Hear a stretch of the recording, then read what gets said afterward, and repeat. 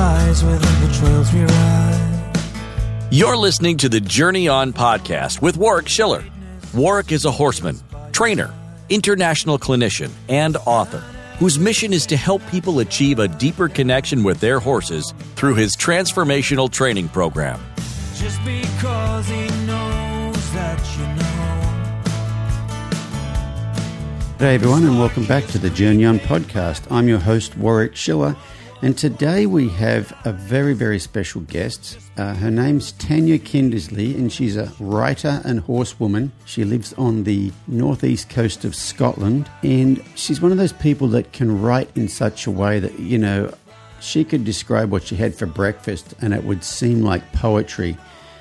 She writes that way, and even more so, she talks that way. So I'm really looking forward to interviewing her because she has just a wonderful turn of phrase. I love her accent, and I just love the way this lady looks at life. So let's see if we can get Tania on the phone here. Good morning, Tania. How are you? I'm very, very happy to be speaking to you all the way from Scotland. Actually, it's probably not morning there. It's probably afternoon there, is it? It is afternoon, yes. And how's everything in lovely Scotland this afternoon? Well, I'm looking out of my window now, and I cannot even tell you how serene it is.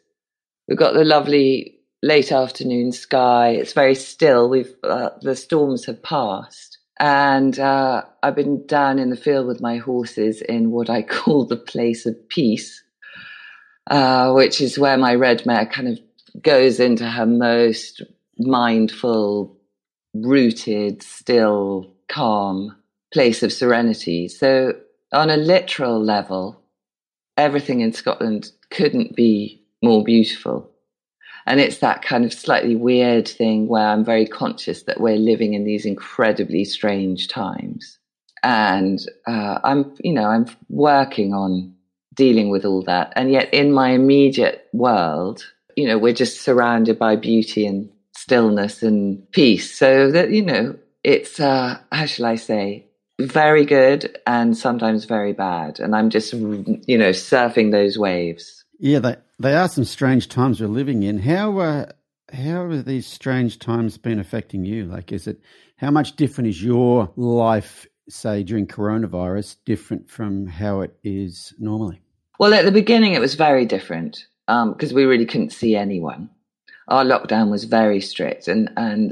So I felt very dislocated from my community. I'm very dug into my local community here, and I couldn't drive down the valley. And I work with a charity that uses horses to help wounded veterans, and that's a really big part of my life. And it's a big crew, both of horses and humans. And then it was a matter of perception. So you were allowed to go to the shop, you know, because obviously everyone had to get food, but you were very much encouraged not to go often. So instead of popping down to the shop and having a lovely chat with the ladies there, it became a sort of quite a frightening thing, because what if I was carrying the virus and then someone got it from me and gave it to Auntie Maud? So all these really lovely, normal parts of one's everyday life that one took for granted suddenly became something like something out of a bit of a scary movie, and everybody's Typhoid Mary. And I'd find myself getting quite cross with people if they didn't do proper social distancing. And I'm the kind of person, normally if I see strangers in the street, I kind of grin madly at them.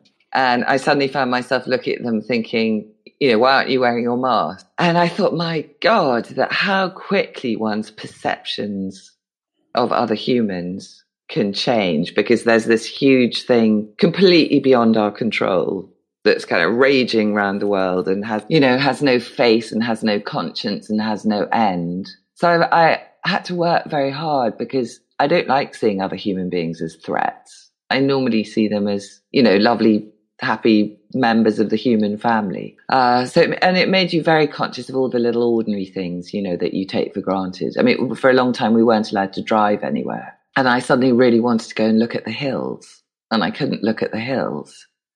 And I minded about that. Anyway, luckily all the horse life goes on as normal, and obviously they can't read the papers. So they became this oasis of authenticity and, you know, the truth of the present moment. And also I have to be my best self for them. I mean, that's I don't have to. That's what I like to do for them. I don't like to give them all my crap. So they're a very good discipline. They're a very good emotional discipline. You know, I didn't want to bring a huge amount of jangles down to the field and upset my red mare. So I then started to see the whole thing as a kind of emotional boot camp. And I really got good at processing emotions, because with the coronavirus, I found if you didn't process a difficult emotion the minute you had it, it would get out of control and you'd find yourself shouting at people on Twitter.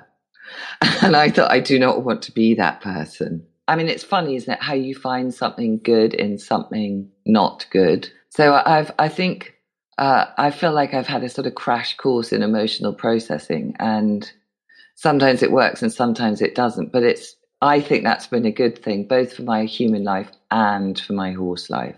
It's a very long answer to your question, isn't it? I'm sorry about that. Well, you know what? I love reading your writing, because when I read your writing, I listen to it in your voice, firstly, but you also talk like you write. You have this flowing, eloquent way of talking about stuff. So it's such a pleasure to talk to you. So the horses are helping you a lot with that. Do you want to, let's maybe back up a bit and tell us about your life with horses. You've always been around horses, haven't you?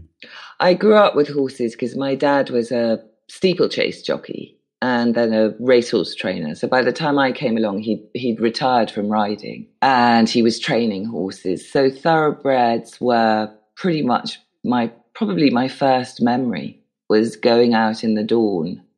It was jump racing in England takes place mostly in the winter, so you know it would be pitch dark and freezing cold, and I just followed Dad out into the yard like a little puppy. And I remember pottering around in the stables. It was at that lovely moment you go into the stable and you turn the light on and there's that blinking as they wake up, and they were such gentle giants, and I just spend time with them and walk under their tummies and give them their feed, and that was my love of the thoroughbred right there. These just extraordinary athletes, and you think they're race fit, and yet they were the gentlest creatures I'd ever known. And then there was a lot of pony life and showing, and it was you know, it was all very competitive. The pony yard was in competition with the racing yard. So if we won more stuff than they did, they'd all get really cross. It's really interesting to me now because that idea of winning has just completely gone. But so I was very competitive, very tough. My dad was very physically brave. There was a lot of premium on doing things that scared you, and a lot of cross country, you know, all that kind of stuff. A huge amount of fun. And then my life completely changed, and there were my poor mum, lots of divorces and not really a home for a long time. So I went away from horses and I became very urban. And the only connection I had with horses was I just watched the racing and have these wonderful memories of that extraordinary childhood. And then my dad died, and that was really oceanic. It was a much bigger shock than I thought it would be. I just thought he'd run his race. He was 80 years old. He was ready to go. But it felt like the world had turned upside down. And I found it very hard to deal with. And I suddenly thought, about a year after he died, I thought, I know, I'll go back to horses and I'll get a thoroughbred, and then I will have that precious memory with me, and I'll be able to, I had this plan that I would ride out into the Scottish hills with carrying my dad with me, and that I'd sing the Irish songs that he used to sing to me when I was a little girl sitting on his knee. And I just thought this was the best plan ever. And at the time, a friend of mine had a ex-racehorse who'd gone for polo, and she was hopeless at polo, and she'd been pretty bad at racing. And I happened to be staying with him, and I told him all this, and he said, oh, well, you know, take that red mare. So I did. And I thought, you know, I haven't had a horse for 30 years, but that's fine.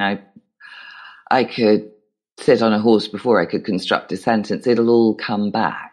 And I got her up to Scotland, and she took one look at me and she literally shook her head. She started shaking her head so badly. I thought she had a brain tumor. I really did. And she didn't want to ride out into the hills. She didn't. She hated the woods. She had no interest in the songs. She didn't want to be part of my sentimental journey.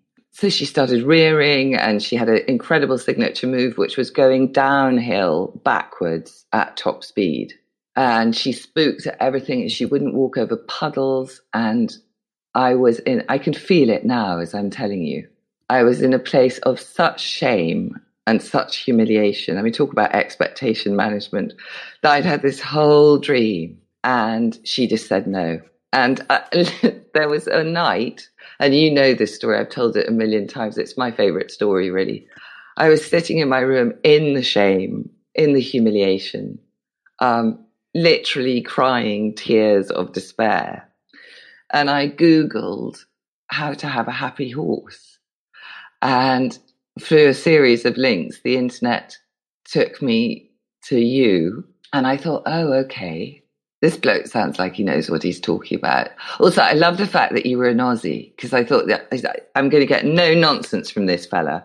He'll just, that good old Aussie, no crap. Let's just get stuff done. And that's what we did at the beginning. And suddenly we could get stuff done. She stopped rearing and she stopped reversing downhill. And the journey went on. And then, of course, you had your epiphany. And at about the same time, I think Jane Pike kind of galloped into my life, who's someone I know, you work with and does all the mental side of the horsemanship. So then we started moving towards what I can only call the super woo. Super woo. So, we can't fight the woo. And then I took all your principles and I took Jane's ideas, and I ended up thinking much more important than all the winning stuff and the being number one and the silver cups and all the stuff I'd grown up with. Actually, what I wanted to connect with my horse on a profound level. So we spent and do spend huge amounts of time just standing in our Scottish field, breathing and connecting and feeling each other on an atomic level. And I think of how I'm made of the ancient remnants of exploded stars, and so is she. And I sort of feel myself tiptoeing up to the very, very edge of the species barrier and just peering across. And she stands there doing all the things that ex-race horses aren't supposed to do and all the things that red mares aren't supposed to do. And she's carved out of the Scottish air.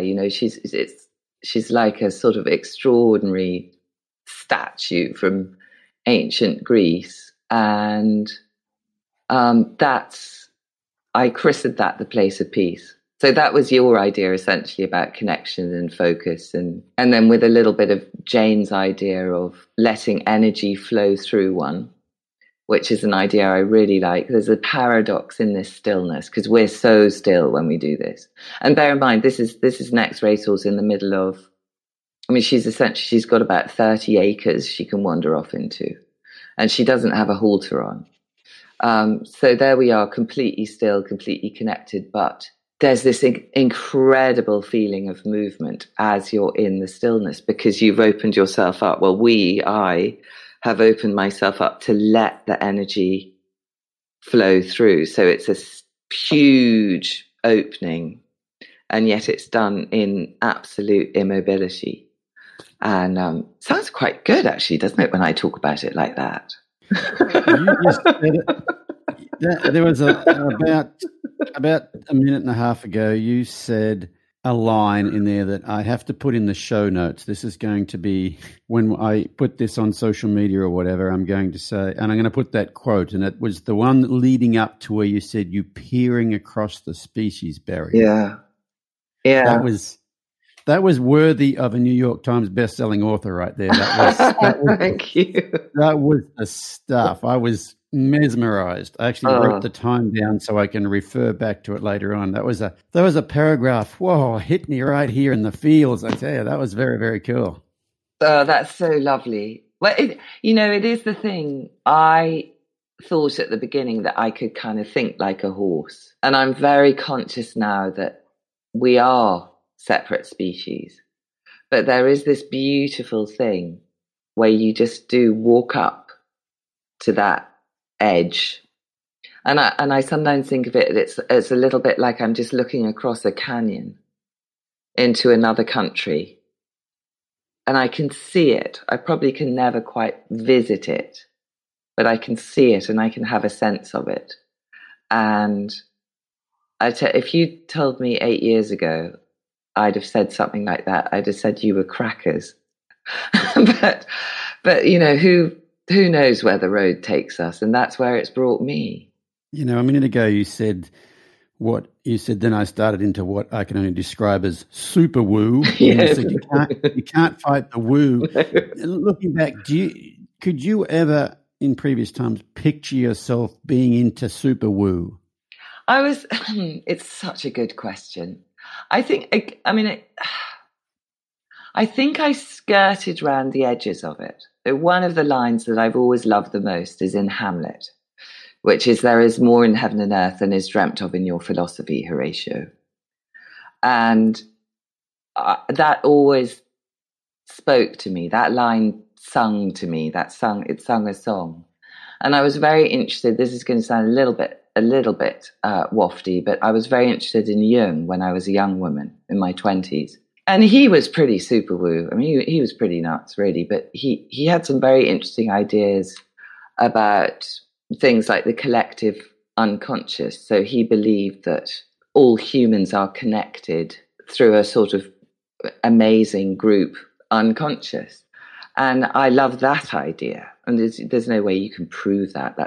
So I was half a strict rationalist. I liked empiricism. I liked facts. I was very invested in the intellect.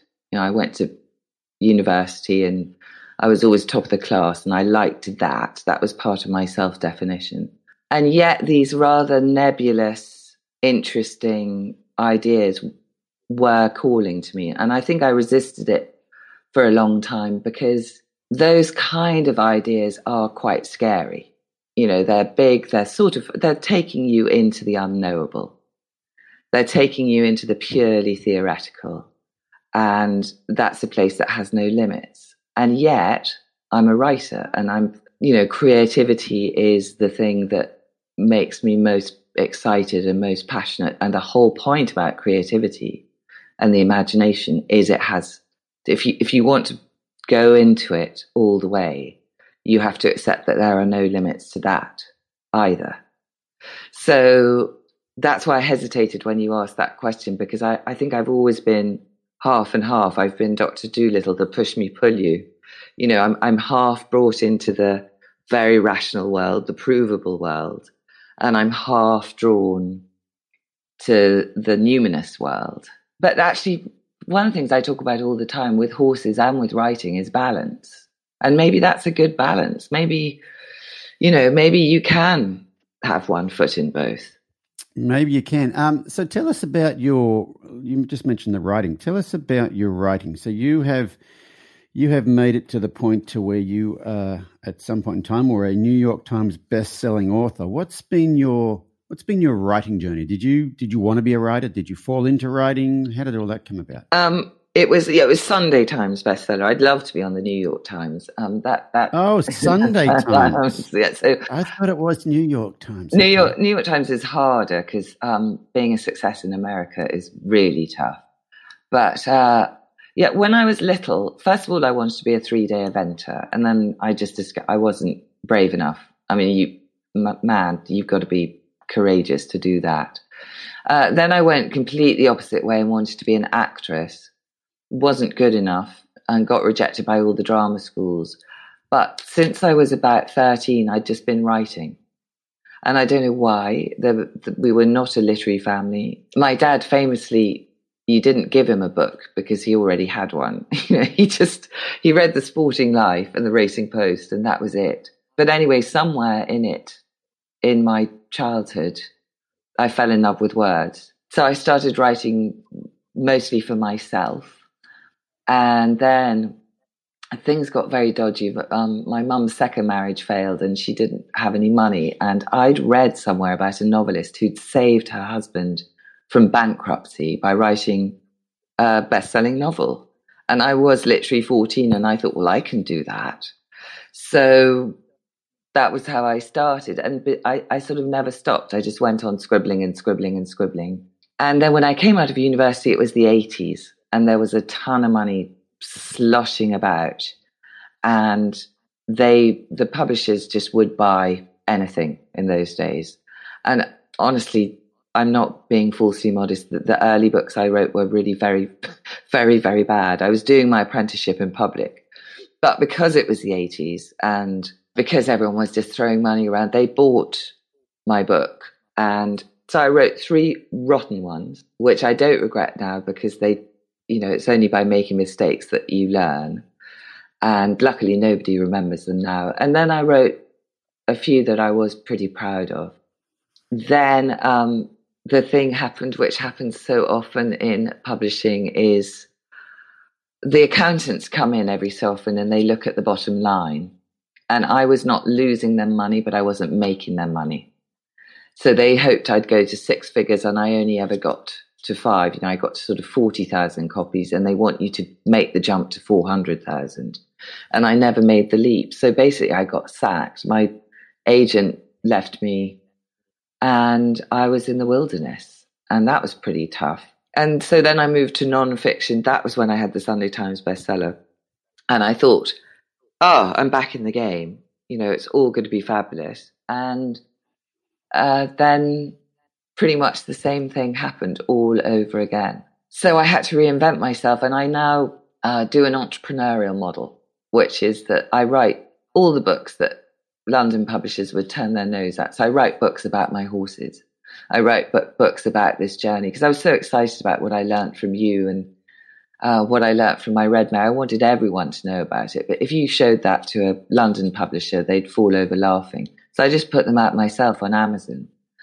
And I started a red mare page, and I also now teach writing. So basically I do lots and lots of different jobs all around the written word and all around my passion for the written word. But I'm not stuck in that, that awful sort of old school system where you have to hit certain benchmarks and you're constantly being judged on things which, as I get older and I move a little bit towards the woo, I don't think are very important. So funny enough, in the old days, if I'd said to you, I was on the Sunday Times bestseller list, I would have a real shimmy of pride. And now it was lovely for that younger self. And of course it felt like something really important, but it's very much an external validation. What I get now is, somebody wrote to me the other day, I've been writing something about the red mare in the place of peace. And somebody said, I was really worried about my own mare. And, I felt we didn't have a connection and I didn't know what to do. And I tried your idea and it worked. Now that's one person. That's, that isn't 5 stars in the Sunday Times. That isn't it. I'm not ranked. There will be no public acknowledgement. It's one human being. But I bet you have this with your group. It's all it takes. You get one message like that and you think, my life means something. Today I've achieved something because I have touched one human being and made their life a teeny tiny little bit better. And that's, as you get older, I think that's what becomes more important. It's not so much about the ego, although that's always there. It's more about just adding a little bit of something to the sum total of human happiness. And that makes me sound very saintly. And of course I am secretly a bit of a saint, but it's not that at all, because that's how I get my, satisfaction. That's how I get my happiness now. So it's a very different journey from what I set out on. And it's quite parallel to the horse journey, because with the book, I wanted to win prizes with the books, just like I wanted to win prizes with the horses. And now it's much more about the thing itself rather than the existential stamp on your passport. Does that make sense? Oh, totally. I just recently went, probably about a month ago, I went to a 3-day, what was called a men's emotional resilience training. And so it was, so the guy that led it, he's a former combat soldier. He spent a couple of years traveling around with Tony Robbins, like being on stage with Tony Robbins, doing that sort of stuff. He's done a lot of grief work because he had his brother passed away, and there was a lot of grief around that. The last couple of years, he's done a lot of work with Gabor Mate. I don't know if you know who Gabor Mate is. He's one of the world's leading addiction experts. So this guy is pretty well-rounded sort of a fellow, and he ran this retreat for the weekend, and there was 7 of us in the retreat. Like one guy was a fireman, so a US fireman. So, they call them first responders here. So, in England or, the UK, the first one to the scene of an accident is the ambulance. Well, here it's the fireman. So this guy, he's basically an ambulance guy, so he sees all the bad stuff and has to be able to block that out. There was one guy in the group who was a former UN hostage negotiator. Wow. So it was it was pretty diverse sort of a group, and I've been seeing therapists and doing all sorts of things for a number of years now. I got more out of this 3 days than the last 3 years of stuff. And so the whole model the weekend was based on was this book called Warrior, Magician, Lover, King. Mm-hmm. And it's kind of like, what a Myers-Briggs test is? Yeah, I've done them a few times.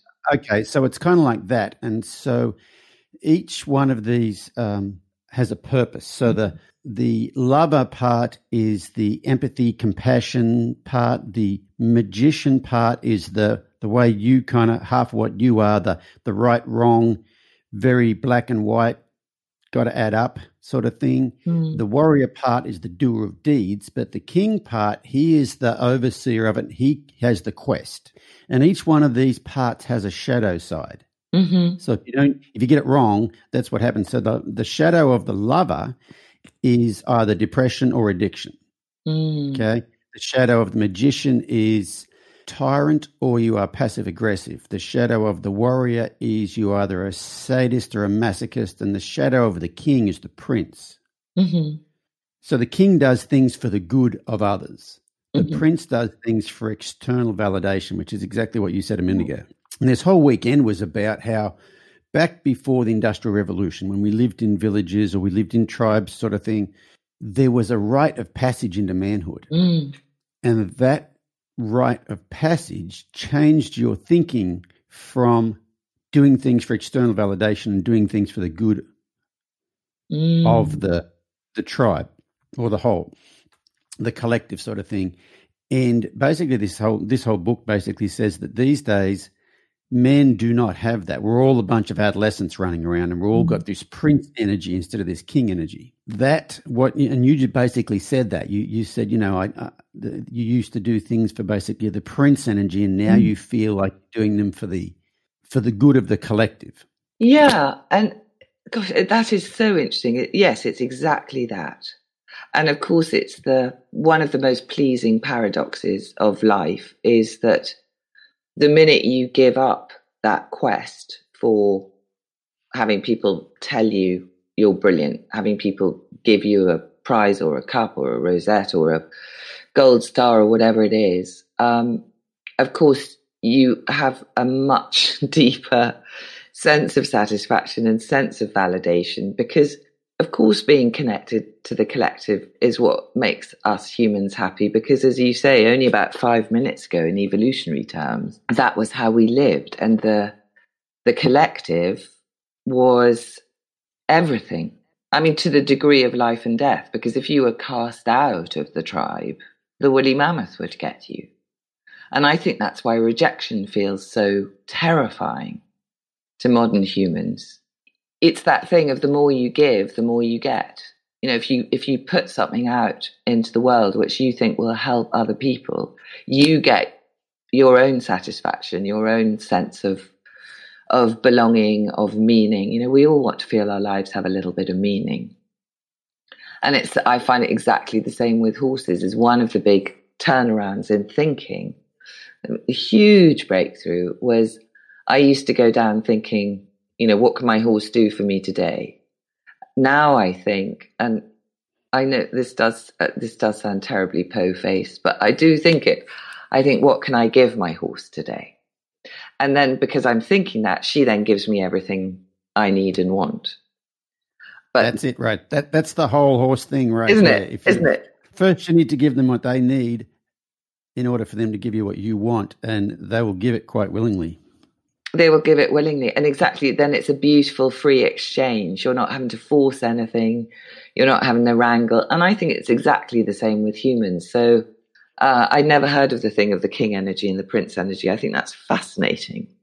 But of course, it makes perfect sense. And it's the less you're looking for that external validation, the more you actually get a profound sense of true validation, which sort of, and it comes from outside and inside, because it's an exchange, isn't it? You're offering something, and then people, without being asked, without expectation, will give back to you, and then you're in a beautiful virtuous circle, and the collective is working in its full glorious capacity, and we feel whole. We humans feel whole. Yeah, I love that.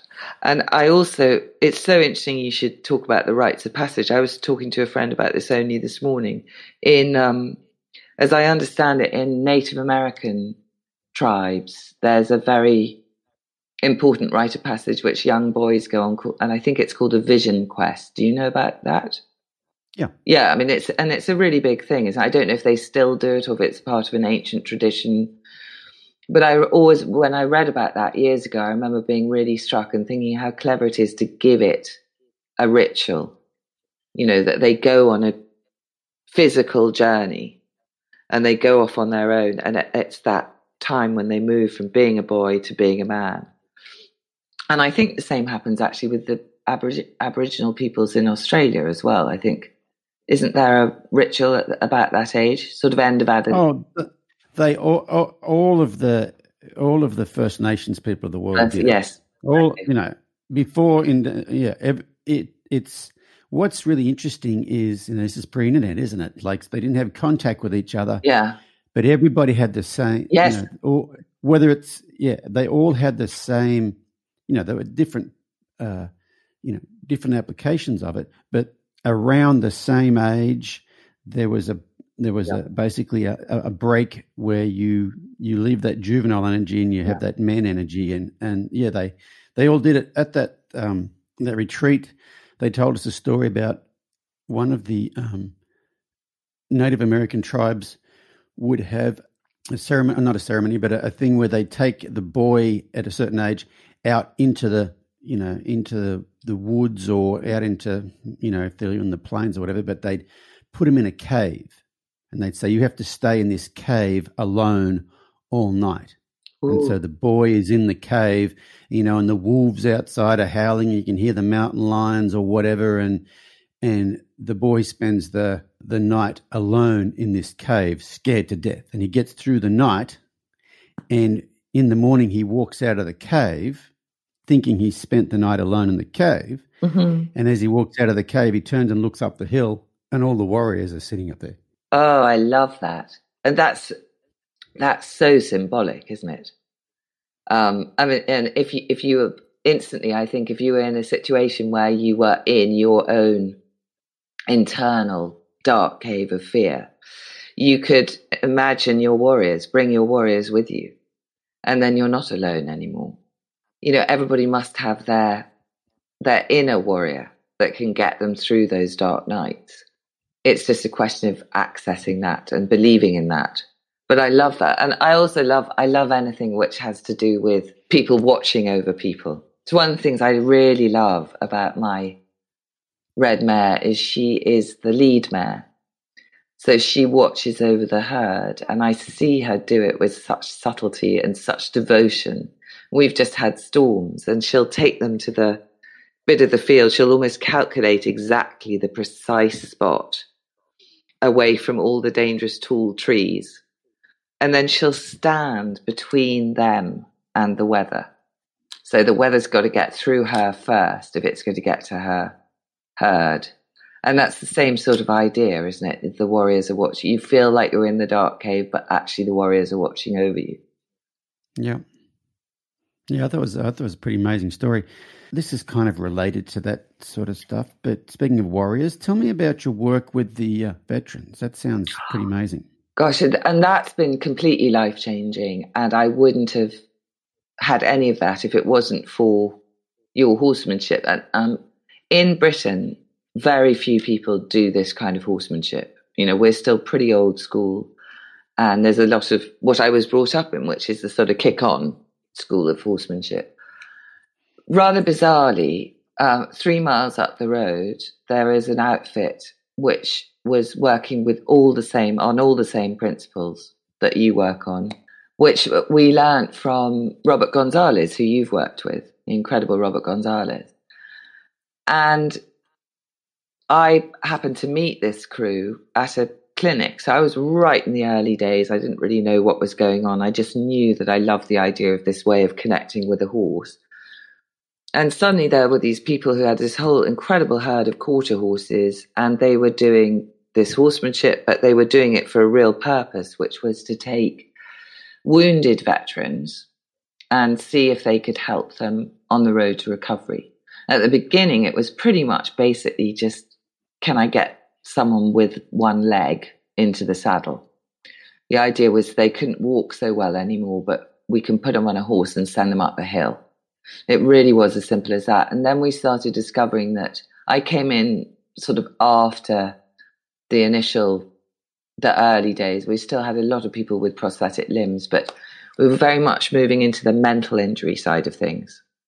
Because what we started to realize was for all the physical wounds, there were 10 times more mental wounds, and these went back all the way. So you'd get people coming in who'd been in Northern Ireland or the Falklands or Bosnia, and they'd held on and held on and held on for all these years with undiagnosed everything, mostly PTSD, and then suddenly they couldn't hold on anymore, and they'd explode and find themselves in a very dark place. I mean, a real cave.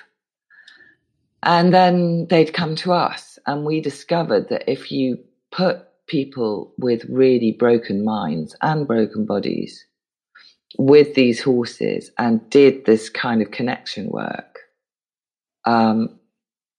real miracles would happen. I mean, people would look at me perfectly seriously, and these are hard guys, and they'd say they'd point at a horse and they'd say, if it wasn't for that horse, I wouldn't be here. And what they meant was they would have killed themselves. That's how powerful it was. When I first went there, I was very British. I was very embarrassed by any physical or mental wound. And I remember one of the guys who works there full time, he's our sort of team leader. He has an eye missing. His whole face was, as he puts it, degloved and had to be reconstructed. He's got a leg missing. He's got quite a lot of fingers missing. And when I first met him, I didn't know where to look, because you don't, oh my God, there's the eye. Okay, so don't look at the eye. And oh my God, he was wearing shorts. It was in the summer. There's the leg. Don't look at the leg. And it was like that John Cleese thing of, for God's sake, don't mention the war. Mm-hmm. And I was also pretty afraid of mental illness, and because you're always afraid of saying the wrong thing, and you're always so conscious of your own luck, and how is it that this person went through this and I didn't? So everything about me would tighten up, and I wouldn't know what to say. And now this guy I work with, I couldn't tell you whether it's his left eye or his right eye that's missing. I've worked with him for 6 years. I couldn't tell you whether it's the left leg or the right leg that he's got a prosthetic on, because I just see him. And that was a huge, huge change. I am not in any way afraid of people who are really struggling, because I'm so used to working with people with wounds in the brain, in the mind, and in the body. That for me is a new normal. So they've given me an incredible gift, these veterans. They've allowed me to step into a world which previously was really, really frightening to me. And, I work with them a bit. I do basically I take photographs and do write-ups for the Facebook page, but I work a little bit on the courses. I'll lend a hand, and it's just incredible because you see what horses can do for people who are, really at the extreme end of struggle. People who couldn't go out of the house for months at a time, people who were completely self-isolating. They were all doing lockdown before lockdown was even a word. People who drove away their family and their loved ones, because they were so deep in shame. It's interesting you mentioned the warrior. There's a lot of pride in the warrior. So the idea of asking for help is seen as an admission of weakness and therefore shame. Of course, the irony is that asking for help is pretty much the most courageous thing you can ever do, I think. But it's not in those cultures, those very masculine cultures. And for all that there are men and women in our armed forces, it's a very masculine environment. And they just wanted to be able to fix themselves, and then eventually they couldn't, so they'd come to us. And you'd see these incredible transformations. And some of it is it is more in heaven and earth than I can explain in my philosophy. I can see how some of it works, but there's a little alchemy, there's a little magic, there's a little bit of the inexplicable. And I just feel incredibly lucky to be privileged enough to see it and to hear it. They trust me with their stories. That's a big privilege. And again, to feel that, you're just doing a little something to help people along the way, especially when they've done so much for us. The thing I got out of the retreat I went to, I got so much out of it, wasn't funny, but one of the things I got out of it was, we all have this shame about whatever. Yeah. Especially men, I'll say especially men, but not especially men. Everybody has it, but men have their own shame about certain things, and I imagine women have shame about, other things. And what was fascinating was we were quite a diverse group. Like one guy was a filmmaker, and he's very artistic. I wouldn't say effeminate, but, heading that way, he had a lot of feminine qualities about him. And so, and then there's the bloody, UN hostage negotiator guy, and then there's the fireman, and then there was this other beast of a guy. And when it comes down to spilling your guts, everybody had the same fears, no matter where they were on the on that spectrum. And the thing was, every single one of us was ashamed about it, or have carried shame about those fears. And what were the fears? Mostly, well, I'll tell you what, there was a lot of I'm not enough. Wow, yes, I've been hearing that a lot lately. There was a lot of that, but a lot of the fears came from fear itself, basically, and the fear itself manifests in different ways, whether it's fight, flight, or freeze. So basically, bullies are scared. Mm-hmm. And cowards are scared, but they're all the same. It's all the same. It was fascinating, and I've seen therapists and stuff like that. And when you're seeing a therapist, you're spilling your guts to them, but they're not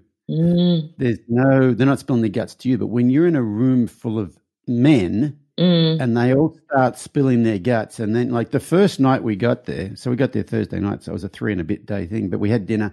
And then after dinner, we go in the living room, sit down, and the guy that's leading the whole thing says, okay, what we're going to do right now is we're going to go around the room, introduce yourself, tell us why you're here, and tell us something shameful you've never told a single person in your life. Oh my God, that's talk about hitting the ground running. And then he said, I'll go first. Oh, good leader. And what he let out was like, holy cow. Like, okay, I could probably let a bit of myself out because that's a whole lot of stuff this guy just let out, So he started out, it's very much like, I'm really into Brene Brown these days, but she doesn't preach to people. Yeah. She shares her story and her struggles, and and she shares her research too, but she backs it up with personal anecdotes and stuff. And I think that is a great way to break the ice, is to, to get someone to be vulnerable is to be vulnerable to them. And like Brené Brown talks about it all the time, we all have this shame about stuff we don't want to share because we feel if we do, we'll be judged. Mm-mm. And usually when you finally get brave enough to spit it out, you're not judged. You get, yeah, me too. I feel the same way. And you get that validation instead of the judgment. I completely agree. I sometimes think me too are the two most powerful words in the English language. And I often think of it's like a giving of permission, because the person who's told the first story has gone first, they are giving you permission to be your most messy, muddly, vulnerable, undefended human self, rather than the public self, which is, I've got all this together. I'm doing fine. I have no weaknesses. It depends from day to day, and particularly in this modern culture, there's a huge premium on masculinity being seen as strong. But the way that we think of strong is and not, to me, being strong is admitting that you're weak. But the strength it's like a impermeability. It's like nothing can touch me. And then what I see is that because there's no bend in that, there's rigid, and then it breaks. The whole thing breaks. I mean, I don't know. It's very difficult to generalize because, well, it just is, and one shouldn't really. But if there's a difference I observe between men and women, it's that the women I know, we do bend. And we get really bent out of shape, but we do bend because I think the culture says that we are not so invested in that rigid presentation of strength. We have other shames and other cultural demands made on us, but we're pretty good at doing the bendy thing. Whereas you guys are supposed to be these great sort of upright, immovable objects. And so when you finally hit your vulnerability, there can be quite a big cracking. I'm mixing all my metaphors here, but I see that as a slight difference. And then, of course, I think and I've seen this a lot, when that break comes, it can be the most incredible new beginning. That can be suddenly where growth comes. And there's a line in Leonard Cohen I really love where he says there's a crack in everything. That's how the light gets in. So I think, maybe we need to break a bit so that the light can get in. All of us humans, men and women. Yeah, I think so. That whole book archetype thing that they talked about at that retreat, it was saying, what it explained was all that stuff that we think of as masculine is actually all Prince energy. Right. That in true masculine, there's a lot of femininity. There's a lot of vulnerability and all that stuff in the true masculine. And all this like toxic masculinity stuff that goes on about these days, that's all Prince energy. Yeah. That's the non fully formed masculine. And the masculine gets judged poorly because that's not good. But that's not the true masculine. Yeah. That's not king energy. That's Prince energy. But what you were talking about a minute ago, when you're talking about having that shield and that, we're talking about vulnerability. But before that, you're talking about the horses and the veterans and stuff like that. And there's a horse trainer in Australia. He trains cutting horses, but this guy in his earlier years spent a lot of time in the Orient with some of the, I don't know what martial arts discipline it was, but this guy spent time with the old masters. Got to a very high level, but he trains horses now. And someone I know went to one of his clinics, and he starts out the clinic and he says, okay, we need to talk about the 3 U's. And not female sheep U's, but the 3 U's. He said, there's the you that you show to the general public. Mm-hmm. Then there's the you that you share with close family and friends. Mm-hmm. And then there's the you that your horse sees. Wow. And he said, that's the you we've got to work on, because if you want to get along with your horse, that's the you. That's the real you. The you that your horse sees is the real you. They see through all that BS. And so, he started out the clinic basically talking about the fact that if you want to get along with horses, you got to sort you out. You can't put on that facade. You can't fool them. Well, the minute you said that, the you your horse sees, I thought two things. I thought you can't hide anything from your horse. And I also thought, and they can see it across the pasture. They can see it from 100 feet away. So it's yeah, I mean, this is why I always come back to the word authenticity. And you know what's so interesting about my mare is I always like to tell the story of the rearing and the hurling of the head and the going backwards downhill and the spooking at teacups. That was a particularly shaming moment. But she was one of the quietest horses in her previous yard. So the guy who sold her to me couldn't understand what was going on. She was a sweetheart in her polo yard. It's nothing to do with her or being an ex-racehorse or being a thoroughbred or being a red mare. It was me. With him, she got all her needs met. When she gets her needs met, she is the most blissed out horse you can ever meet. She got all the way to Scotland. You know what it's like when they come to a new place. So they're very much in their prey animal energy. She took one look at me and she said, no. You're just not going to protect me from the mountain lions.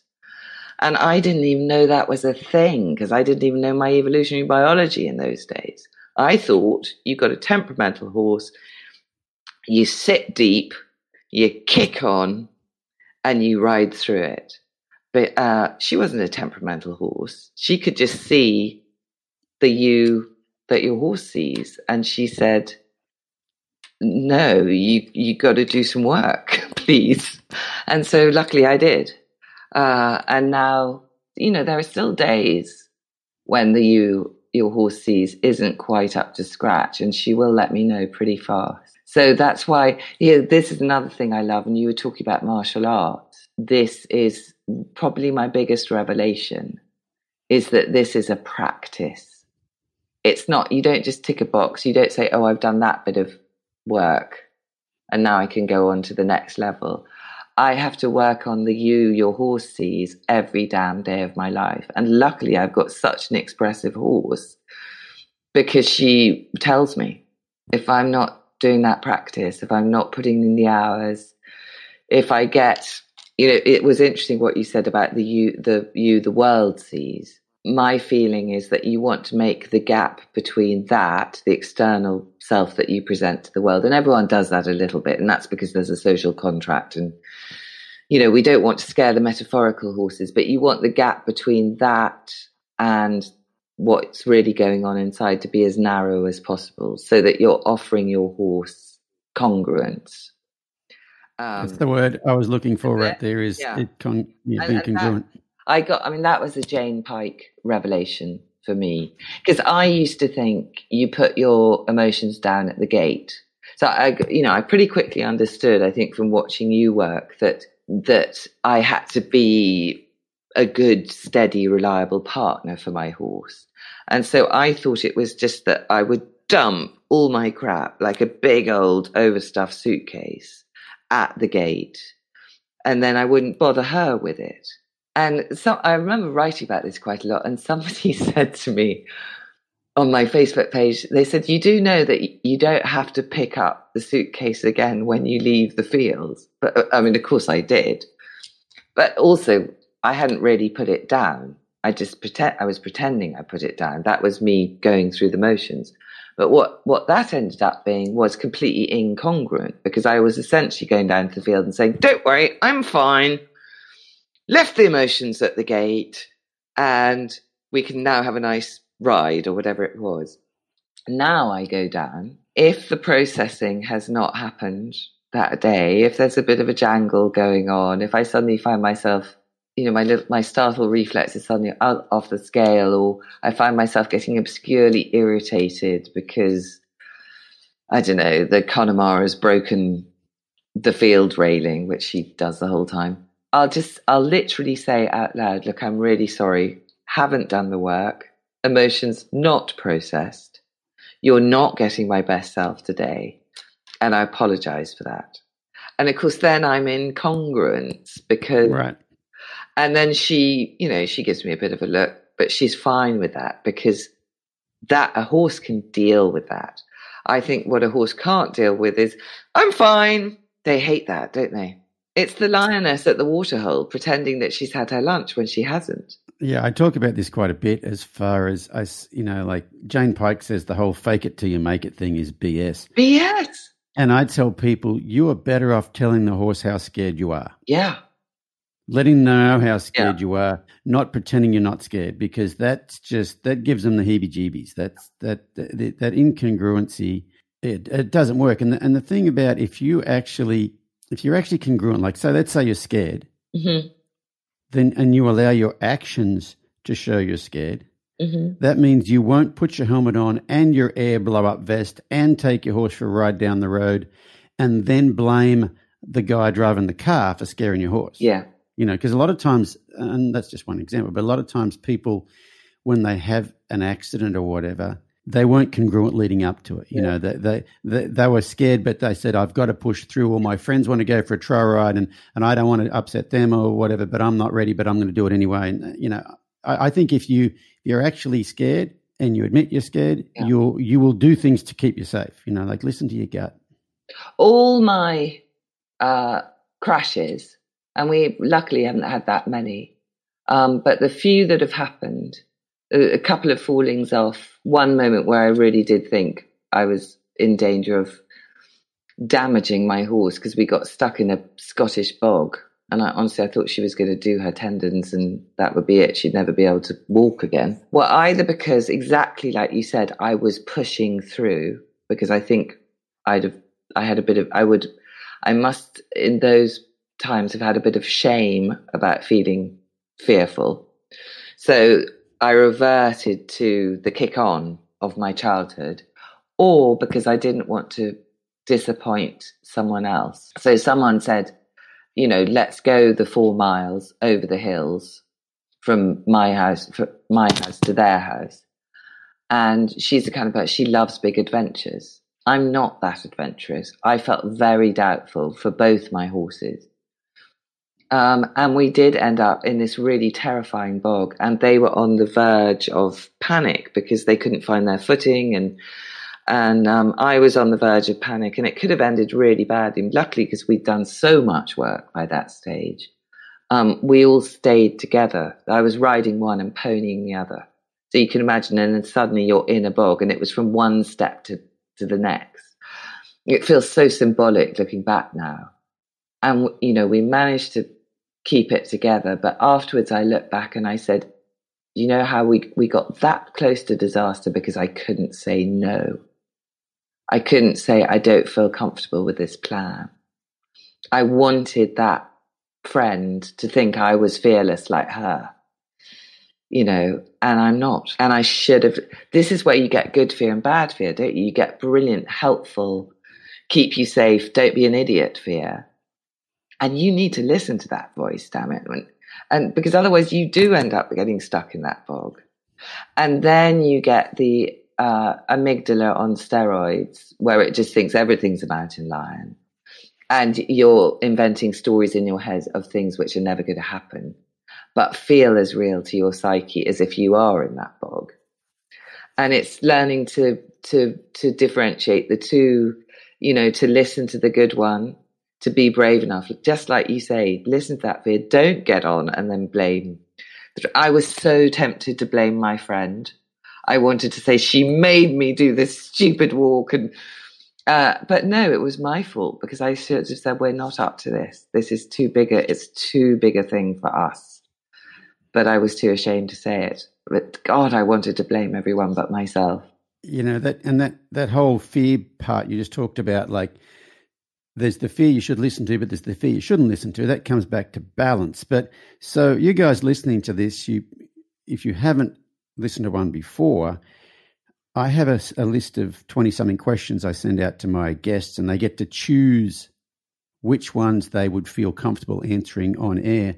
And one of those ones that Tania didn't pick was, what have you become better at saying no to? And right then you just told us what you have become better at saying no to. You've become better at saying no to being worried about that external validation or what other people may think of you.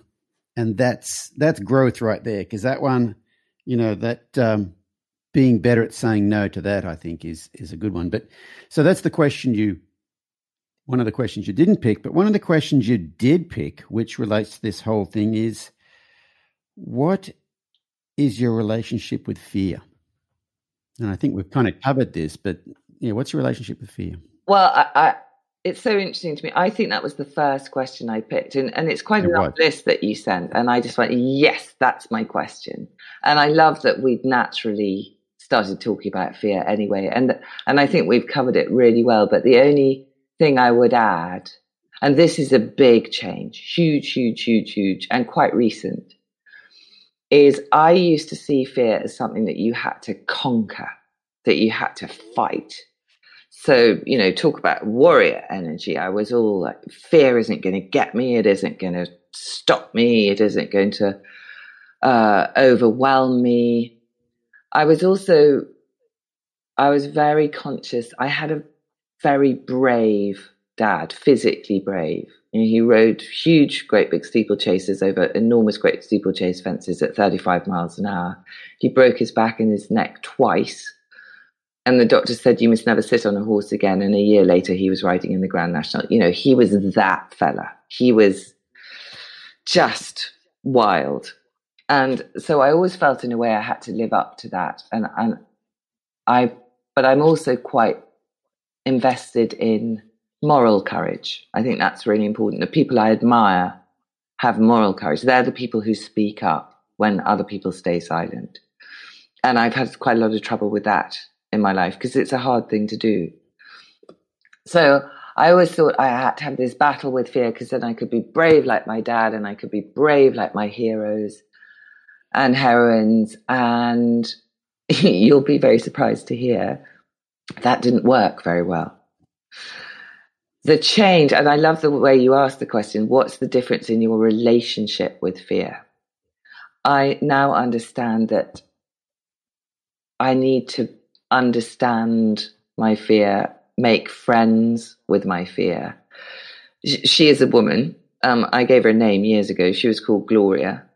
And for a long time, I thought she was a kind of swishy Cruella de Vil, cigarette holder, long red dress. And she was the one who just came along and said, no, you can't do this. You're not good enough. You're never going to be good enough. She was the voice of terror in my head.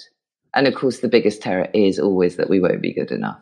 So there was Gloria swishing around. And I thought I'd got this rather good technique, because I'd just go, are we allowed to swear on the podcast? Oh, yeah. Okay. I'm Australian, so I just go, bugger off, Gloria. And I thought that was fantastic. Or, because she was a terrible old lush. So I'd tell her that there was gin in the next room. And again, they're not bad techniques, but they didn't really work. The deep terror of just not being the person I wanted to be, and particularly of not being the person I wanted to be for this incredible horse, persisted. And then I suddenly started thinking about her in a completely different way. And this is what I mean by making friends with her. I suddenly understood that she was doing what you talked about years ago. Early on in this journey. You talked about people doing the best they can with the information they've got. And so you try not to judge those people, because they really are doing their best. I suddenly realized that because Gloria is coming straight out of the amygdala, which is the most ancient part of the brain, which is the part of our brain, the brain that really did keep our human ancestors alive, that propagated the species, that stopped them being eaten by the woolly mammoths. Because that's where she lives, she doesn't really understand the modern world. She doesn't understand that there aren't woolly mammoths anymore. So instead of thinking of her as this witchy, bitchy, fagash, lil, gin-soaked demon, I think, oh my God, she's just woolly mammoth girl. She's just in the wrong century. She doesn't So she really actually, when she says, no, you can't start that book because it won't be good enough and then everyone will laugh at you and, you know, the critics will sneer and you'll be humiliated. She's not trying to stop me being my best self. She's trying to protect me, because for her, in woolly mammoth world, rejection means getting cast out of the tribe and being eaten for lunch. So essentially, she's trying to stop me dying. And once I understood that, and this is a process, you know, damn, I'm still working all this out, and I can't do it every time. But when I get scared, instead of going, bugger off, Gloria, I go, it's okay, Gloria. There aren't any woolly mammoths anymore. And then I can look at the fear, and then I can differentiate, because I'm not in a rage with Gloria. I'm not going into a battle. I'm going into a exploration. So in every uncomfortable emotion, there's a huge amount of valuable information. That's a switch. So I start thinking, where's the valuable information? What's the good fear that should make me say no to the 4-mile trek across the bog? But that's self-preservation. That's knowing your own limits. What's the completely made up amygdala fear that just thinks that everything you do is going to turn to ashes? And let's differentiate between those, and let's just send Gloria into a nice, safe place. Doesn't necessarily have to have gin in it, but, you know, with the comfy chair and some soup. Let me remember that I'm not about to be eaten by a saber-toothed tiger. And then let's just see if we can take a breath and get some reality going. That's the big change. Big change. And actually one I'm really happy about. Because God, feeling frightened all the time is tiring, isn't it? Well, what's interesting about that was you did the whole Wayne Dyer thing. When you change the way you look at things, the things you look at change. And you realized that your fear was there to help you. It's not the enemy. And yeah. I don't know if you listened to the podcast I did with Jane, but so Jane flipped something like that. It wasn't about fear, but Jane flipped something on its head that I've always held a belief about. The same way, she said, it's not your enemy, it's your friend. You got to look at it. That's what it was. It's there for a purpose. It's there to help you. It's not there to argue with. And so, I think we both had the same flipping of the switch right there. I'm going to ask you another of your questions here. What accomplishment are you most proud of? Oh, my horse. Oh, my God, my horse. It makes me a bit weepy. I didn't have a happy horse, and I didn't give up. I didn't give up on her.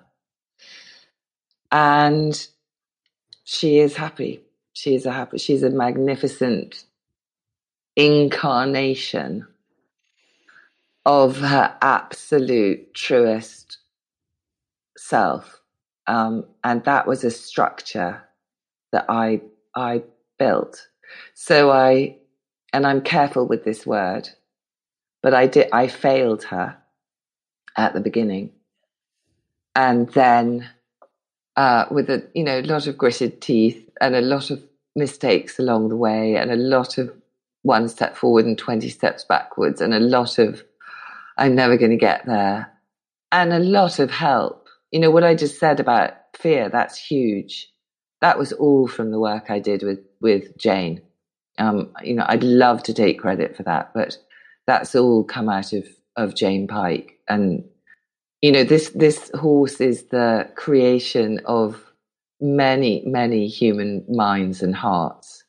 I mean, everybody from the teachers like you to really good friends who I can ring up when it's all going wrong and I've lost my courage, to I have a wonderful posse of young girls who started coming quite by chance because they didn't have ponies. And I said, oh, well, come and play with my horses. And I never thought that. And then they just kept coming. And of course, they always say the greatest way to learn is to teach. So I realized you can't have kids coming to your field and playing with great big half-ton thoroughbreds if you don't teach them especially this horsemanship, which is, it's very much about making the environment safe for the horses and the humans. By teaching them, I had to learn more, and I had to really distill what I had learned so far. So it's been this sort of wonderful community effort, and because she had a Facebook page, it's all the people who had come to the page, and there are thousands of them, and they come and they say, we thank you for the Blaze of Peace, and the Red Mare is incredible, and they don't laugh at my nonsense, and they completely go with the fact that I think this horse is the queen of the world, and they just love my every absurdity and whim. It's two achievements, actually, isn't it? It's that I took a very unhappy horse and I didn't give up, and she now is an extraordinary soul, and that she connects me to so many incredible people, some who I'll never meet in real life, some who are across oceans and out in the far shores of the internet, and some of whom are people who are, part of my daily lived reality. And that's a sort of miracle. Also, what's so funny is I should say a book, shouldn't I? I should say I'm most proud of something I've written, but I'm not. I'm proudest of that horse. There's no three ways about it, because it's a soul thing, and that's what matters. I think there's a lot more to that horse than just that horse. Like you said, she wasn't happy and now she's happy. And I'm guessing you are quite possibly happier than you were before that journey. But the thing that kind of jumps out at me, not necessarily accomplishment you are most proud of, but the impact you're making is, think about your posse. Yeah. How old are those girls? They are now 11 and 12 and 15. They started coming when they were about 8 and 9. Okay, so it's been about 2 or 3 years. Yeah. Think about the life lessons they've learned, the things that you're teaching them with the Red Mare, that I think we're both the same age. You're the same age as me, I'm pretty sure. So I'm 53. We won't say how old you are, but you're the same age as me. You think about, it's in the last 3 years I've started to wrap my head around this stuff and how much that has changed my life. Think about if you had, what path, what different direction could we have gone off in? What more of a difference could we have made if we'd have had the access to this way of looking at things at the age of 10? I think that's just amazing. Your hands-on work with those girls in the Red Mare, I think that's something I definitely wouldn't discount that as life-changing for them. I love it that you said that. Thank you for saying that, because it's very, very close to my heart. The thing that makes me happiest and proudest about those girls is not so much all the incredible horsemanship they've learned, which is extraordinary. I mean, they can really do stuff. But it's that because of the way that we approach horses and we approach ourselves when we're with our horses, is they've learned to trust their instincts. So they've learned to be incredibly imaginative when they're with the horses. They've got all the principles. But one of the things we often say is we know where we want to get. So say we come down, one of the horses is a little bit unsettled. So we want to get her from a place of being reactive or tense to a place of being calm and happy in herself. And I'll often say to the girls, we know where we want to get, but I said, I don't care how you get there, because I trust them now. They then trust themselves. And so then what happens, and this ties in with my writing, and is they get creative. They let their imaginations off the hook. There's no, oh my God, there are rules that we have to do it this way. Otherwise, the BHS will be cross with us. They can get there any way they want. And often they will get there better and quicker than I will, because they've got that wonderful lightness of childhood. As grown-ups, we're both 53, we do accumulate a little bit of stuff along the way, much as we try not to. There is that beautiful lightness of childhood because they just haven't got the press of responsibility and I don't know, all the things that press on adults. And I'd say cultural conditioning is probably one of those. Yes. That hasn't silted up yet. And so I watch them doing things absolutely instinctively, which I would really have to think about. But at the beginning, they didn't know to trust those instincts. So that's the difference with them. And man, when they get creative, I mean, talk about the power of stories. It's like they invite the horses into a story. And my favorite one of these is, we had a little Connie mare, and she belongs to my great niece, but I said I'd do the initial training and work and just getting her settled and everything. She was very anxious and she didn't like having her bridle put on. So we did all the work and the connection and everything, and she got a lot better. But there would still be days when the bridle wouldn't go on. And I had two of my posse down there, and I said, look, you just get on with it and do it any way you want. And I genuinely thought, I'll go away, I'll leave them for 10 minutes, let them do it. You don't have to step in and do it for them. I knew I could get that bridle on in a second, but I thought, no, let them do it. And I thought it'll be 10 minutes and there'll be a lot of giggling and the bridle will not be on. I should have had more faith. There was a lot of giggling. The bridle was on in about 4 minutes. The giggling was, I said, how do you do that? And the giggling was because they'd done it by pretending to be mermaids. And they invited Clover to come with them into the ocean. And then the mermaid thing apparently wasn't working quite so well. So being very lovely, flexible thinkers, they changed and they just became fishes. And they invited Clover to use the bridle to fish them out of the sea. And they said, we think that she got so fed up with us being idiots that she just put the bridle on herself. And she did. She just picked up the bit with her mouth. It's just anything to make these kids stop. But, no adult I know would get anywhere close to telling their horse a story like that, to inviting their horse into that story with them. And we still talk about the day they got the bridle on by being mermaids and fishes. And for me, that's a parable of how I can, I learn from them. And sometimes I have to remind myself to to trust my own instincts, to let my own creativity off the leash, and not to think we have to do everything by the rules. So that's another really beautiful part of the posse. Wow, that I didn't expect that. Yeah, I mean, you wouldn't do that in a clinic, would you? You wouldn't say I know. No. Bridling issues? Well, you know what? A couple of years ago when I was trying to figure out a lot of this stuff that I've got my head wrapped around a little bit now, I was, I think it was 2017 when I spent the whole year just experimenting in front of people. Yeah. Trying stuff at clinics. I said, I have no idea what I'm doing here, but I've got an idea.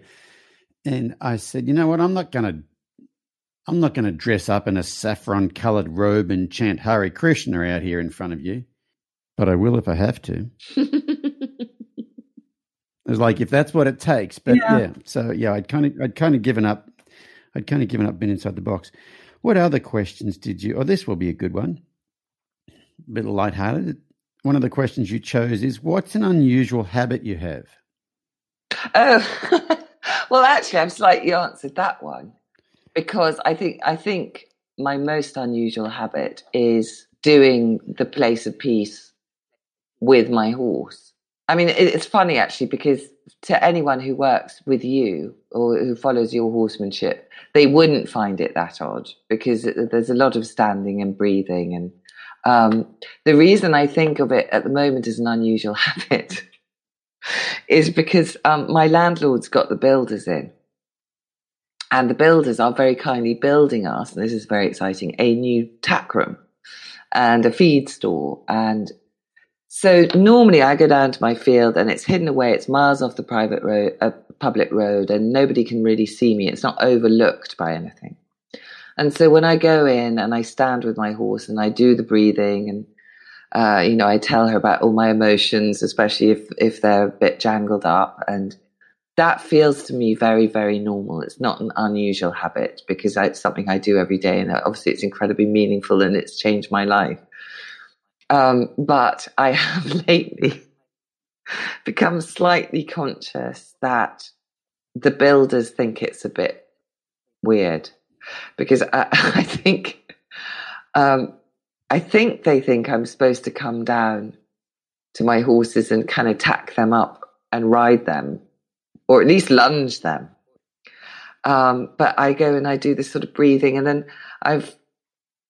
the place of peace has evolved over the years. So quite often there will be a forehead on forehead. So I'll lay my forehead against theirs and see if I can let my thoughts flow into them and vice versa.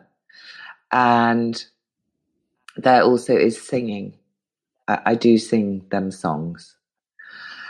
And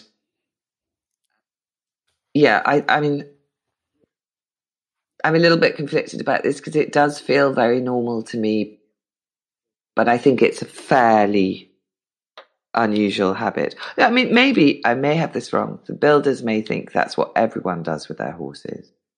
But anyway, it's making me laugh. It's just making me laugh that there's this funny middle-aged woman, and I'm pretty scruffy, so I'm always covered in mud.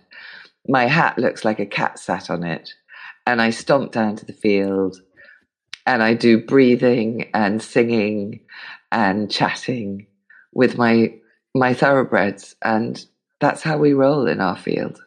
Oh, that's a great story. You know what? I'm gonna go with. I think the builders think that's perfectly normal. They are very nice builders, and I have explained to some of them about, a bit of the evolutionary biology, which I'm not sure they entirely needed to know. But we've had the prey animal discussion. They're very good about that. Problem is, with me, if you ask me a question, I will answer it. And one of them made the mistake of asking me a question. So that was his work morning, slightly ruined. I was going to say he didn't get much building done that No, day. he really didn't. There was a point where he started to look slightly frightened, and there was a little bit of kind of backing away. But by that stage, I was on to the lioness at the waterhole, so I couldn't stop, obviously. Right. No, you can't stop halfway through that story. Okay, I have another question for you. What has been your biggest failure, and how has it helped you? I love the framing of that question. That's probably why I chose it, because another of my changes is to not think of failure as failure, in that all our failures help us, I think, hugely. I think, my biggest life failure was when I got sacked by my publisher and my agent for the second time. And that was after the Sunday Times bestseller list. And I remember at the time thinking, I was worried about how my career was going to go. And I have a very good friend, and we were actually riding at the time, and she said, well, let's think of the worst that can happen. That's her thing. She thinks, what's the worst? Then she looks at all the things that she can do in that situation. And then she finds that the worst thing that can happen isn't so scary. So we sketched out the worst thing that could happen. And it did. It absolutely did. My career, which I thought was taking off, was completely in the wilderness. And it was very humiliating and just horrible and difficult, and still can be actually a little bit, because I do have to be brave enough to go out on my own. It's helped me because it made me be imaginative. It made me go out on my own. It made me understand what's really important to me. And, when you can't do something, i.e. publish a book, you have to think of what do you miss about it. And I realized I didn't miss the publication. I hated all that. I hated the publicity. I hated the hoopla. I hated going into local radio stations and they had absolutely no idea who you are because I wasn't a famous writer. So there were lots of little humiliating pinpricks, and also I'm an introvert, so I hated having to go and sell myself. That was a really horrible part of it. So I said to myself, okay, you failed in your publishing career in that And I had written a whole book, which then was rejected. But that doesn't mean that you failed as a writer. And what do you love about the writing? You love touching people. I love that one person who sends me the message saying, I read something you wrote today and it made a difference to me and my mare. I love the English language. I love playing with words. I love the tap, tap, tap of my fingers on the keyboard. None of that required me to be employed. None of that required a publisher to say, we're going to give you an advance. So then I had to work out, well, how can I get all the things I love when I've been essentially, well, cast out sounds a bit dramatic, but that was the effect of it. So I started publishing myself, and that's so much more fun. I have complete control. Sure, there's no marketing department. I reach a much smaller group of people, and I have to do it all myself. But it means I can have a thought, I can make it into a book, I can press the button in my room in Scotland, and out it goes. And it means I have to have 8 different jobs because it doesn't bring in enough money. But then that failure also helped me because it means I've now become a teacher, which I wouldn't have done before. So I tutor people, I teach writing and I teach English and I teach history, and that's a huge source of satisfaction. And I have the posse to thank because they taught me how to be a teacher.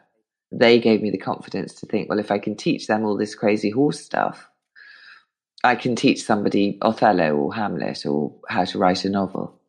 That was my biggest life failure. And it was a proper big in the world failure. It wasn't how I thought about it. It was a failure. And it was very public and it was very visible. And the amazing thing is I can talk to you about it now without a single squirm in my tummy. There's none of that little twist of shame. It's not like I'm talking through the shame.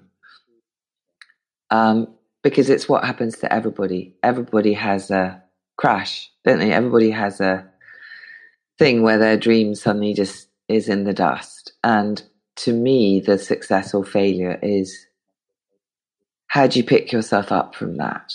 What do you do with that? What valuable information do you find? What hope do you find in that? It's the man in the arena, isn't it? Are you going to accept that life means getting your hands dirty and, my God, you're covered in dust and sweat, but you're in the arena. You're not going to hide away. You're not going to run away. You're not going to give up. You'll find a way through. And, the funny thing is, I think if I'd gone on being a success, and I'm putting that almost consciously in inverted commas, I don't think this horse journey would have happened because I'd have been the writer. I'd have been in my head. And even if I'd got a horse, I think I'd have probably gone down the traditional route because all my creativity would have been in my career. As it is, I had some creativity left over. So I could give that to the red mare. I turned her into the greatest story of my life. And I don't think that would have happened otherwise. So, yes, thank you for asking that question. That's a great answer. That was amazing. I gotta take all that in, but that was pretty cool. Hey, have you ever read Big Magic by Elizabeth Gilbert? No, that sounds great. I love the title. I'm going to write it down. So she's the lady that wrote Eat, Pray, Love. That's right.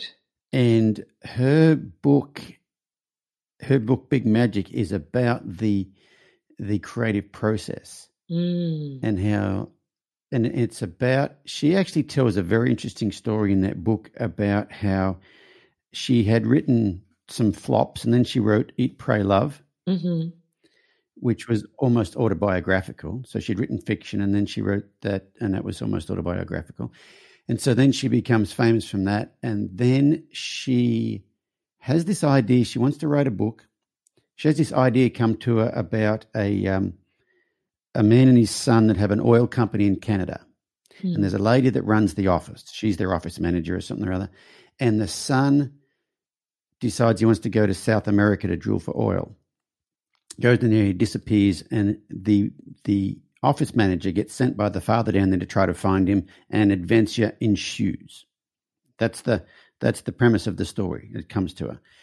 Anyway, she's going to write it, but she doesn't really write it. And the next year she's going to write it, but doesn't really write it. And then she's at I don't know if it's a writer's conference or something, but she meets another writer that she's a fan of, who's a fan of her, but they've never met. And they meet, hey, gang, a big, huge fan, give each other a hug. And they stay in touch for the next couple of years. But they write. They don't email. They don't phone call. They write letters to each other. Oh, wow. And they stay in touch for the next couple of years. But sometime during that, she sits down and tries to write this book, and it just won't come to her. Just won't come to her at all. And it's been 2 years since she met this other lady, and they meet up again at another conference or whatever. And then she's like, so what have you been up to? And the other lady, so not the Eat, Pray, Love lady, the other lady says, well, I'm in the middle of a book. I've almost got it finished. And she says, Elizabeth Gilbert says, so what's the book about? She goes, well, it's about this father and son that have an oil company in Canada. And there's a lady that works she's kind of their manager. Anyway, the son goes to South America. Anyway, she basically tells the exact same story. Oh. And Elizabeth Gilbert's kind of amazed. And she goes, how long have you been writing this book? And she says, probably a couple of years now. And Elizabeth Gilbert says, so when did this idea first come to you? And she goes, it was about the time we met.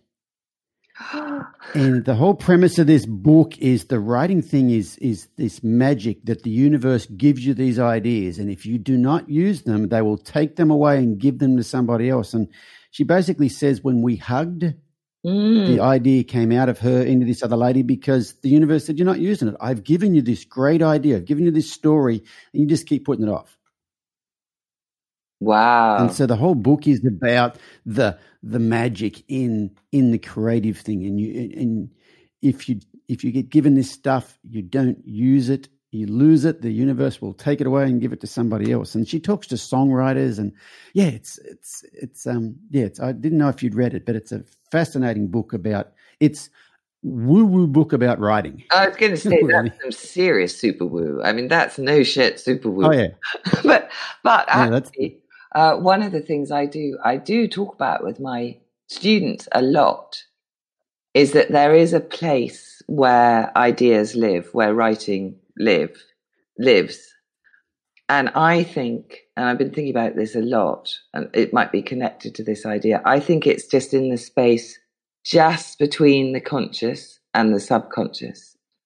I think there's a liminal space there, and that's where the magic happens. And so one of the things I'm always trying to do for myself and for my students is to get them into that place. And it's a really fascinating combination of kind of letting go, but you still have to have a certain direction and discipline. You can't just because you've got to access that place, but you've got to let go enough that you'll let yourself just slide below the conscious mind.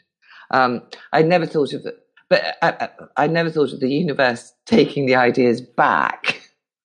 But there's definitely a feeling. Sometimes if I write something really damn good, I can say that even though I'm British and brought up not to pay myself compliments, because it was nothing to do with me. It comes that when you write the really good stuff, it's like somebody's just giving you dictation. So you say it's good, but you're not boasting because it wasn't really anything to do with you. You just did the typing. So there is definitely that aspect of it. And I think it's the reason that all of us writers go on, even though only about 10 writers in the world actually make a living from doing this, is because when you get there, and it's, like when you're working with a horse, and it's as if they're working off your thought. So your thought is their thought, and their thought is your thought. And you just have that feeling of streaming connection. It's that feeling.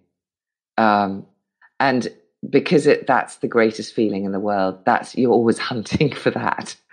A lot of days you're writing and it's quite hard work. You're pushing the rock uphill. Right. But sometimes you get that, dear old, the universe's thought is your thought and your thought is the universe's. And there it comes. And my God, that's on the money. And it is not like any other feeling in the world, really. That and the red mare. Yeah, I think that. Yeah, when I talked to Joe Ellis, who wrote the Journey On song, and he's a musician from South Africa, and he was talking about the same thing when stuff just playing the guitar and stuff just comes out of your fingers. There's no thought. You're not thinking about it. It just happens. He goes, that's why you play a guitar, to get that. Yeah. To get that feeling there. Do I have any more questions for you here? Because we're kind of dragging on here a little bit. I think we've covered a lot. Well, it said we've probably covered this, and I think this is probably the red mare. The other question that you wanted to ask was, what has changed in the past 5 years that helped who you have become? Oh, yeah. So that is, it's funny because the one I haven't talked about is my little bay mare. She had to be put down in the summer, and I was really, was heartbroken. I'm heartbroken. She came 5 years ago, and my mum died 5 years ago. My mum died 2 days after that mare arrived. And, so if the red mare was 8 years ago and she set me off on this incredible journey of exploration and discovery, what the little bay mare did was she's a completely different character. She had a much more steely sense of self. She was she didn't need me in the same way. So what the relationship that she and I had was completely different. What she allowed me to do, and so here's the change question, was the thing that I can't do with the red mare so much. The red mare needs me to be reliable and trustworthy and confident and beam confidence into her. The little bay mare, and it's funny that she arrived just after my mum died, allowed me to strip myself bare. She allowed me to be completely vulnerable, to the degree that, and this is a very personal story, but I'm going to tell it to you anyway, because this has been such a lovely and honest conversation. Just before Christmas this year, a very dear friend of mine killed himself, and that's a big pain. It's like it's happening to your body. It's a big trauma, and I knew a bit about grief, but that was a really big one. And the incredible Jane Pike said that she had once worked with a Buddhist nun. And in Buddhism, they have this beautiful practice where for 42 days after someone, do you know this? After 42 days after someone dies, you do something for them every day to send them on their way. And because this was such a particularly, it's a very sudden and violent death, he did not live out his natural span. The idea of being able to do something for my lovely lost friend, who I'd known since I was 15, just spoke to me. And so I rode for him. And I couldn't have done that kind of riding on my red mare, because I was riding and weeping and shouting at the sky and, calling out to him saying, "Go in peace." I mean, talk about unusual habits. The builders would have been really surprised. And that little mare, and she was tiny, she was hardly a shade over 15 hands, and it was December, so she was all woolly and furry with her winter coat. She just took me up that hill whilst I said goodbye to my lost friend. And she could do that because she had so much sense of self that she didn't mind if I was just falling apart. I did all the things you're not supposed to do with your horse, but she could take that. And then she'd bring me back down the hill again. We got through it. We got through that heartbreak together. And it was one of the best things I've ever done for somebody who's died. I rode for that lovely man, and she allowed me to be at my messiest and rawest and most cracked. And the light came in. That was a change. Wow. Thanks for sharing that. That's a pretty amazing story. Well, thank you for taking me there. So it's not just about kicking on. You know, I was doing a clinic in Australia. I can't remember if it was early this year or early last year, but I had a bit of a break, and these two ladies came up to me and they said, you know, you're all on about, being there and helping your horse and blah, blah, blah. They said, we're police officers and we come home from work and we've had a bad day. And she said, our horse, you know, is this wrong? But our horses, we get them out, and just going for a ride on them gets rid of all that. And I said, well, the thing is, I think we're all here to help each other. And if you have a horse who is, excuse me, if you have a horse who is, you know, who is worried and all that sort of stuff, then you've got to be the supportive one. You've got to be the one to support them. But at some point in time, you get those horses to where they can support you. And instead of them coming to you and just letting it all out and having their freak out and you helping them through it, you can actually have the opposite thing happen to where you can come along and have a freak out and they can help you through that. And it sounds like that's what the little bay mare did for you. Yeah, that's it. It's beautifully put. And funny enough, as you were saying that, I suddenly thought the red mare can do it. She doesn't need me always to be the strong one and the confident one. There are days sometimes when I'm going out with my little girls, and if one of the ponies has had a wobble, you know, I've really got to keep an eye on my young ones. So again, I'm not doing the thing we're supposed to do, which is absolutely focus on our horses and be there for them. I'm looking at, is Clover okay? Is my little, you know, my posse okay? Nobody falling off? And the red mare she'll just ride herself. I don't even need a hand on the reins. It's like she says, okay, you've got to be lead mare for your lot. So I'll just lead the way for the ponies and I'll just get on with it. And I'll take this shift. The thing with her is she then needs me to step up, whereas the other one became almost a sort of force of nature on her own. All she needed was just a little bit of love. She loved physical affection. She's one of the very few horses I know who actually likes hugs. But yes, that's the relationship, isn't it? It's you invest and invest and invest. You give them as much of the best of yourself as you can find. You make that promise to them that you're going to offer rather than demand, you know, and that you're going to go on doing the work on yourself, and that you're going to try and be congruent. And then once you've done that for long enough, there is a tipping point, I think. And I think then there are days when they'll say, it's okay, I have got this shift. And then it's the most beautiful reciprocal. And anyway, yes, I think you're right.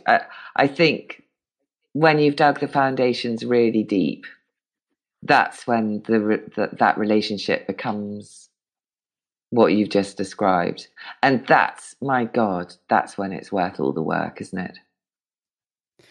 It is. So you just had something pop up on your screen to say it's leaving in 56 seconds. Yeah. You're still there.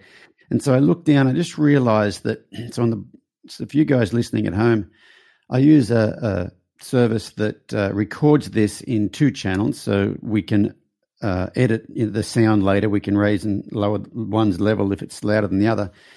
But we can also see each other while we're doing this. So we don't record the visual, we just record the audio. So at the bottom of my screen, it's got my email address, warwick@warwickschiller.com. At the bottom of Tania's screen, it says impartial resonator. Is that you? I did note. I've never heard that expression in my life. I was actually so astonished by it. I wrote it down in my notebook. Look, impartial resonator. I don't know. I'm going to have to look up what an impartial resonator is, but it says it at the bottom of your screen. Well, I'm going to take it because I think it sounds quite exotic. It does sound quite exotic. I think I'm going to be an impartial resonator from now on. No, I just thought it was something to do. I'd never done a squad cast before. Nothing. No, that says who you are. So you're the impartial resonator. So it's coming up 2 hours, and didn't. I think you've been impartially resonating with me and our listeners for a couple of hours now. But I was so looking forward to this chat with you because, like I said, I just love the way you write, and then you. Like I said, when I read your writing, I read it in your voice. And so, I don't know if you've ever seen the movie, excuse me, what was it called? It was called Sling Blade with Billy Bob Thornton. I'm not sure if you've ever seen Sling Blade, but he's this guy from the South, and he's got this real distinct voice, and this he's got this real voice like this. And in the movie, the boy says to him, "I like the way you talk." Well, I have to tell you the same. I like the way you talk. Well, I love to read your writing. I love the sound of your voice. But then this whole conversation is getting what's inside your head, outside your head through that magical voice of yours. So it's been a magical conversation. It's almost like every podcast I do, I just get more and more interesting people, and the feedback I get was like, I thought the others were good, but this one was amazing. And I guarantee you that this one is going to be a favorite with everybody, because I know when we get it edited, I'm going to have to sit down and listen to it a couple of times, especially listen to that line about peering across what was that? Peering across the species barrier. Yeah. Have you watched My Octopus Teacher yet? No, I don't know about that at all. Do you have Netflix? I do. Oh my goodness, you haven't seen My Octopus Teacher. So tonight you're going to sit down, you're going to watch a Netflix show called My Octopus Teacher. Speaking of peering across the species barrier, I'll just leave that with you for your homework. But thank you so much for joining me. It's been an absolute pleasure, as I knew it would be. And I'm sure everybody listening will get a lot out of this. Well, I can't thank you enough. And, if it wasn't for you, I wouldn't be here. I'd never have set foot on this incredible path. So it's really, really lovely to be able to talk about it. And let's do it again. It was fun. Oh, yeah, there's more conversation to be had here. I think I'll end that with I get emails from people that say, thank you so much, and if it wasn't for you, I wouldn't be on this path or whatever. And my bog standard reply to that is, I'm humbled to be part of your journey. Well, that's a beautiful thing, and I love that we are part of each other's journey. And what could be better than that? Yes, well, thank you so much for being a part of mine, and thanks so much for joining us here on the podcast. So you guys listening at home, I'm sure you have just loved this conversation I've had with Tania. Don't forget to join us next time on another episode of the Journey On podcast. Thanks for listening to the Journey On podcast with Warwick Schiller. Warwick has over 650 full-length training videos on his online video library at videos.warwickschiller.com. Be sure to follow Warwick on YouTube, Facebook, and Instagram to see his latest training advice and insights.